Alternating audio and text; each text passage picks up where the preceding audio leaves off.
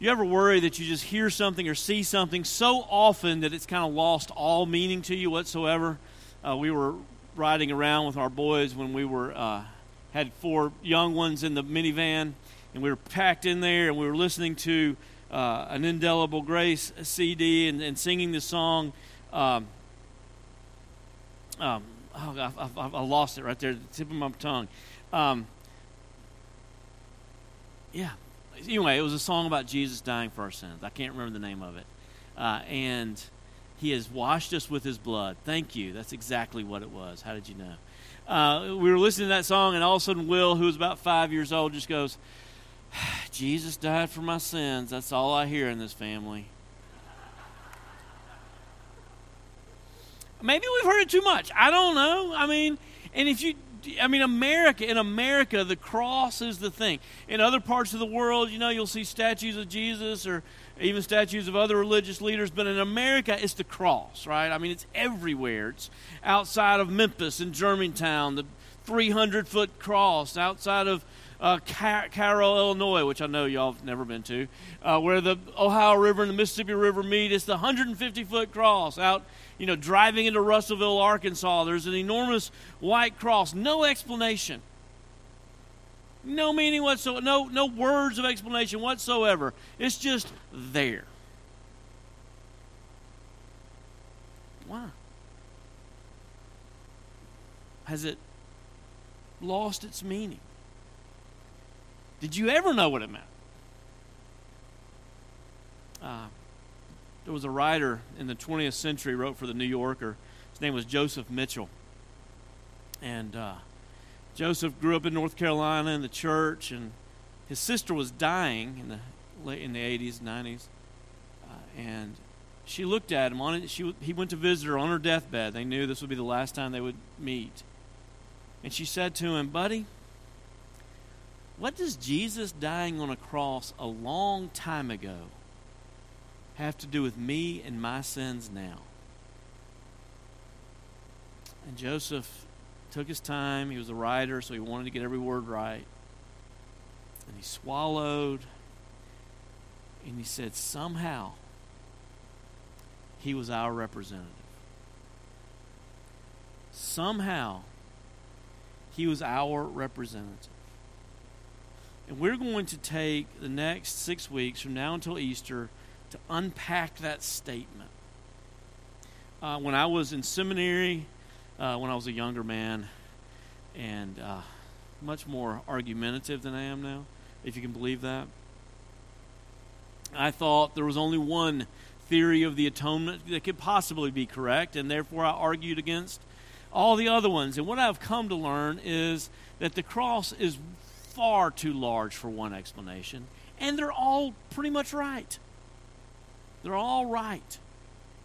Trying to explain the cross is like trying to describe the ocean. What's the ocean like? Is it stormy? Is it still? Is it shallow and something you can play in for as far as you can walk? Is it deep and blue? Are the beaches black or white? Are they rocky or sandy? Yes. All those things are true, right? Is the cross paying our ransom to free us from Satan and death? Yes. Is the cross propitiating God's anger? Yes. Is the cross cleansing us from our sin? Yes. Is the cross forever dealing with our shame? Yes. That and much, much, much more. And so we're going to unpack that. And we're going to glory in that. And we're going to take deep joy in that. And the first thing I just want you to see is the centrality of the cross.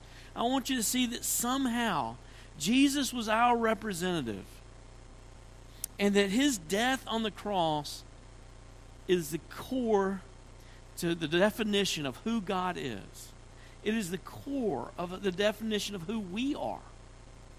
And it is the core to how we see and live this life. It is central. Please stand as we read from the Apostle Paul, saying some not so great words about us. That's okay. And explaining to us the cross. Hear the word of the Lord. Consider your calling, brothers. Not many of you were wise according to worldly standards, Not many were powerful, not many were of noble birth, but God chose what is foolish in the world to shame the wise. He chose what is weak in the world to shame the strong. God chose what is low and despised in the world, even things that are not, to bring to nothing things that are, so that no human being might boast in the presence of God. And because of him, you are in Christ Jesus, who became to us wisdom from God, righteousness and sanctification and redemption, so that, as it is written, let the one who boasts boast in the Lord. And I, when I came to you, brothers, did not come proclaiming to you the testimony of God with lofty speech or wisdom. For I decided to know nothing among you except Jesus Christ and him crucified. And I was with you in weakness and in fear and in much trembling. And my speech and my message were not in plausible words with wisdom, but in a demonstration of the Spirit and of power, that your faith might not rest in the wisdom of men, but in the power of God. Amen. May this time of worship together be a demonstration of God's Spirit and power. You may be seated. I resolved to know nothing among you but Jesus Christ and him crucified. I resolved to get this one thing. If I could get this one thing, if I could get that foundational, if I could get that established for you, I knew you would have all you needed. I resolved to know nothing else. I didn't come here to impress you with important words. I didn't try to make beautiful sounding arguments. I wanted to be simple and clear and get this one thing communicated: Jesus Christ and him crucified. What is that? What is the cross? The message of the cross is simple and it's incredibly profound. That Jesus, the Son of God, offered himself as our divine sacrifice to pay for our sins, to perfect us, and make us his sons and daughters forever. Jesus, the Son of God, made himself a divine sacrifice to pay for our sins, to perfect us, and to make us God's sons and daughters forever. The cross is the key that frees us from the penalty of sin, our penalty, everything that we owe to God, all of our debts. He absorbed for us. The cross is the key that separates us from the power of sin. Sin, you know this, right? But I've got to keep reminding you, sin is more than just the bad things that you do. Sin is a disease. God says, Jesus says, it's not the healthy that need a physician, it's the sick who need a physician. I've come not to call the righteous, but sinners to repentance. Sin is a disease that has power over you. And Jesus underwent that disease, and he defeated it to free us from that power so that we're not slaves to sin anymore. The cross is the thing that frees us from the pollution of sin. Sin, evil has a power about it, a nastiness to it, that when you're close, you feel dirty. You feel shameful. You want to hide. And Jesus has come to cleanse us. It's our reconciliation. We were enemies with God, and Jesus came to bring us by the hand and bring us home. And bring us back into the home and reconcile us with God himself, so that we are no longer enemies, but we are his sons and daughters. The cross is everything that is important about God, about you, and about the world. The cross is everything that's important about us. You know what the number one thing the cross tells us? You are way more sinful than you ever thought. And your sin is a much bigger deal than you ever thought. And you are incredibly more loved than you had ever hoped. And God for you is more wonderful than you would have ever dreamed. And that information, that is enough to humble the most arrogant world ruler, and it is enough to lift up the most humbled, abased sinner. God, your sin was so wicked that God himself had to die for you. And you were so precious. You're so valuable that God himself would die for you.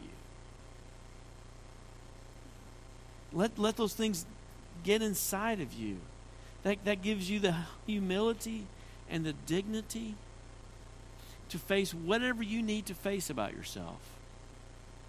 Is it a relational conflict you have? Either that humility, the humility that you're so sinful God had to die for you, would allow you to come into that relationship and say, yes, whatever you have to say about me is true. I'm not worried about your, C.S. Spurgeon, a famous Baptist preacher in the 19th century, said, I have no concerns with people lying about my characters. The truth is the problem. Yeah, whatever you think about me is probably true. It's probably worse. Or is it a need for dignity? Do you need to say that I'm so loved by God that, sure, I can admit my faults, and I can live without everybody's approval today, and I can do what I need to do because God himself loves me, and that's enough. As my dear friend Leanne Moore once told her children, she had a 2-year-old who looked at her and said, Mommy, I hate you. And she said, it's okay, dear, I love you enough for both of us. Are you confident enough that you can do that? If you understand who you are in the cross, you will be.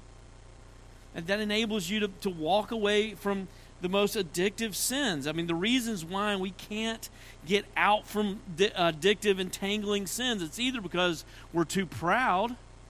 We're too proud to accept the help that we need. We're too proud to admit our sin to our friends so they can walk with us and hold us accountable. We're too proud to go to the organization or to do whatever we need to do to deal with our sin. Or we're too ashamed.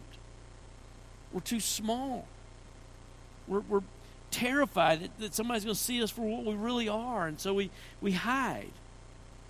Either way, if you understand the cross, that you're so loved that God himself would die for you, and you're so broken that God himself had to die for you, you will have what you need to walk away. God, the cross reveals what our deepest problem in life is. Wilson mentioned it last week. Our deepest problems are inside of us. Now, I really want you to get this one. So I had COVID exactly a year ago. And it was one miserable week. All I accomplished that week was I ate 24 muffins. I drank 48 Canada Dry ginger ales. I stacked them all up in the window. That's it. I didn't get out of my bedroom. My wife didn't let me out of the bedroom. It was terrible. And then for the next 4 months, I had fogginess in my mind. I had terrible headaches. I had terrible fatigue. I had moodiness. And what I learned was that there was just enough COVID in my body left that my body's own immunity system was responding. And it was responding by making my brain inflame and swell. And all those other results were not really the result of COVID. They were a result of my body's response to COVID. Sin has gotten into our bodies, into our souls, so that we respond wrongly to everything. We respond wrongly to everything. And making ourselves get into gaps and into spirals and into toilet bowls. We respond badly to being sinned against.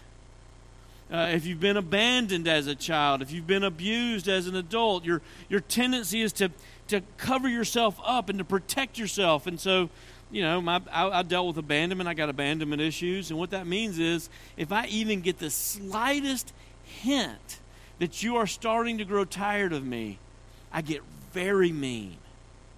And I give you excuses to go away. because I'm trying to protect myself. That is me responding sinfully to how I've been sinned against. But it's not just that.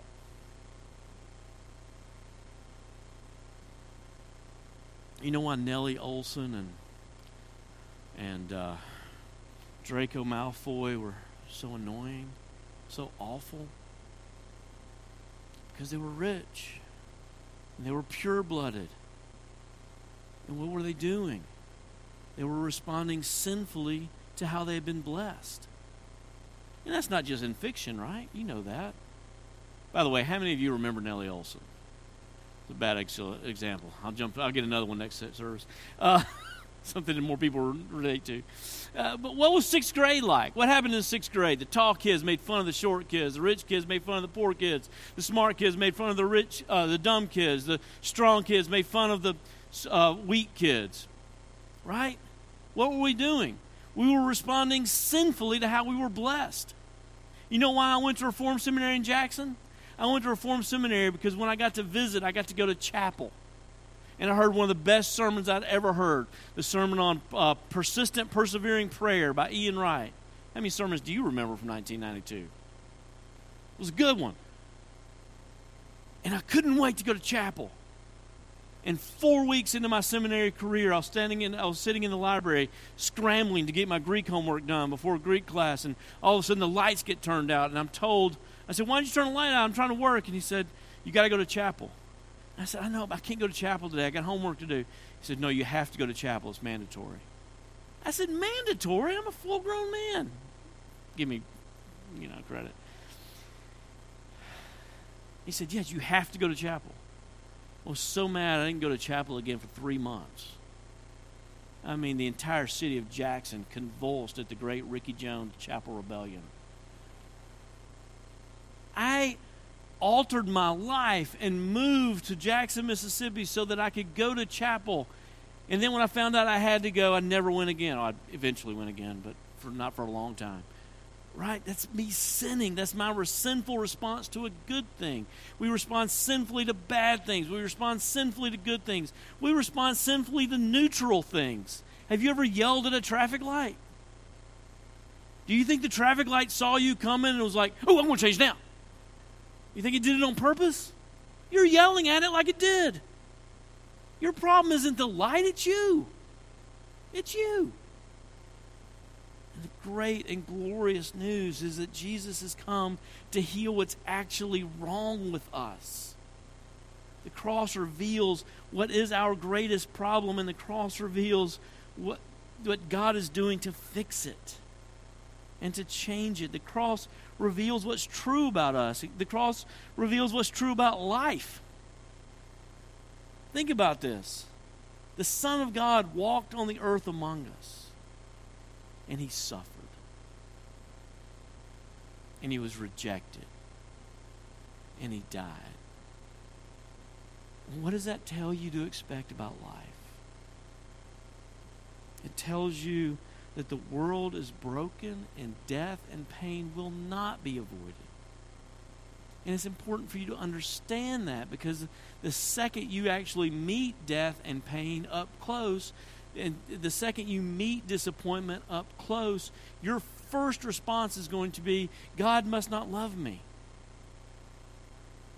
And it can't be that, because God's own Son experienced death and pain and rejection and disappointment. That's what life in a broken world that is turned against God is going to be like. We can't hope that if we are holy and righteous that we're going to win every game, we're going to be accepted and loved by everybody. Jesus himself was rejected and hated. That's how broken the world is. The cross reveals the nature of life in this real world, but it also reveals how committed God is to heal it. He could have abandoned it, but instead he was committed to saving it, to redeeming it. He gave himself to redeem it. He's not going to give up on it. He's not going to give up on us. He's going to turn it and turn it back towards him. the cross reveals the true nature of sin, right? I mean, when we see sin, sin's always lying to us. It's saying, "Oh, I'm not that bad. I'm not that big of a deal. I'm the playground that God won't let you get to. God's law is just a big barbed wire fence to keep you away from everything that's fun in life." And we believe that, except for when we look at the cross. And then we see the true nature of sin. That it leads to death. That it leads to shame. That it leads to misery. That's where we see the true nature of sin. If God was going to be if God is so turned against sin that when His Son is representing us in our sin, He would turn His back on His own dear Son, then we will know with no uncertainty that our sin leads to death and will not go unpunished. That's the nature of sin. That's the nature of the world. That's the nature of how God is invested in the world. It tells us that in life... Okay, this has been a lot of boring stuff. Let's get right back to the point, though. I want you to understand this sentence. The cross explains to you what God thinks about you. And the reason why that's important is because somebody who does not understand the cross is going to interpret their relationship with God by their circumstances. And someone who does understand the cross will interpret their circumstances by knowing God loves them. Do you understand the difference of that? Two people get involved in a terrible car wreck, financial disaster, physical pain. One person says, "Why did God let this happen? He must hate me. If there's God at all, I hate Him." Or, as is usually the case, there is no God and I hate Him. And the person who understands the cross says, "I don't know why this happened, but the Lord of the universe, who loves me so much that He gave His own Son for me, let this happen. And I can trust Him that He's going to use this to my good and the good of the church. I can trust Him." Have you learned to interpret your circumstances that way yet? Because when we're ready to do that, then we're ready to go to the world and we're ready to proclaim the cross. And what I mean by that is we're ready to explain God is reconciling Himself to the world and call them to Him. And we do that by communicating the cross. Now, I want to be careful here. I think it's easy to go too far. And in some cases, the good guys in this argument have gone too far. And what I mean by that is there's almost this idea that if you understand the cross, that's everything. And so every sermon should just be a very simplistic explanation, and that's all you ever need. That's not true. The Bible's very big. It's not a 3-page pamphlet. I don't know if you noticed. There's a lot of stuff in there about life in the world. And you need to know more than the cross. But if you don't know the cross, then you don't understand the truth at all. You may understand half the truth, but half the truth isn't helpful. Half the truth can be very misleading. Y'all know I played football in high school, right? Some of you knew that. There was a game in high school, this is a true story, where I had 10 tackles for loss. I was up in the quarterback's face all night long. I was tackling the running backs and quarterbacks so well I knew them by name before the game was over. I was just a tool of destruction. One game against Fulton City, still remember it. My brother still remembers it. Tell you everything about it. Now, if I just told you that, every word I just said was true. I had the words of Wang Chung going on in my mind. I was singing out loud all night. Everyone have fun tonight. Every word I just said was true. Now, what would you think about my football career? I must have been pretty good. Okay, let me tell you the rest of the story. I was a senior in high school playing in an all-freshman game. I had never sniffed the field at an important time in a game, and the coach felt sorry for me, so he let me dress out and play against a freshman. I had finally, as a senior in high school, topped 115 pounds. I was terrible. I was a joke. I made up for being the smallest kid on the football team by also being the slowest kid on the football team. But it's okay. I compensated for my slowness by being clumsy. I was everything you don't want to be. But if I only told you this little half-truth, or in this case, 1/40th of the truth, then you would think a complete lie. The same is true when we're trying to apply the Bible to people's lives. If we only tell them half the truth and we don't give them the keystone that is the cross, we give them nothing but lies. What do I mean? I mean, let's say you know someone who's struggling with pornography, and you come to them and you say, do you not know that the sexually immoral will not inherit the kingdom of God? Is that true or false? It's a half-truth. If you do not add that what you're craving is an intimacy and a love that can only be found in Jesus Christ, who died to cleanse you from all that shame and guilt, and you can and has dressed you in his righteousness so that you can freely confess your sins and bring light into this darkness and be freed from it. If you do not include the cross, you've told them nothing but condemnation and lies. We have to tell the whole truth, or we're telling lies. You have somebody who's disappointed with their life, and you have to, and we want to come to them and say, be content in all things. Rejoice in the Lord always. That's in the Bible. That's true, right? Right? We do that, don't we?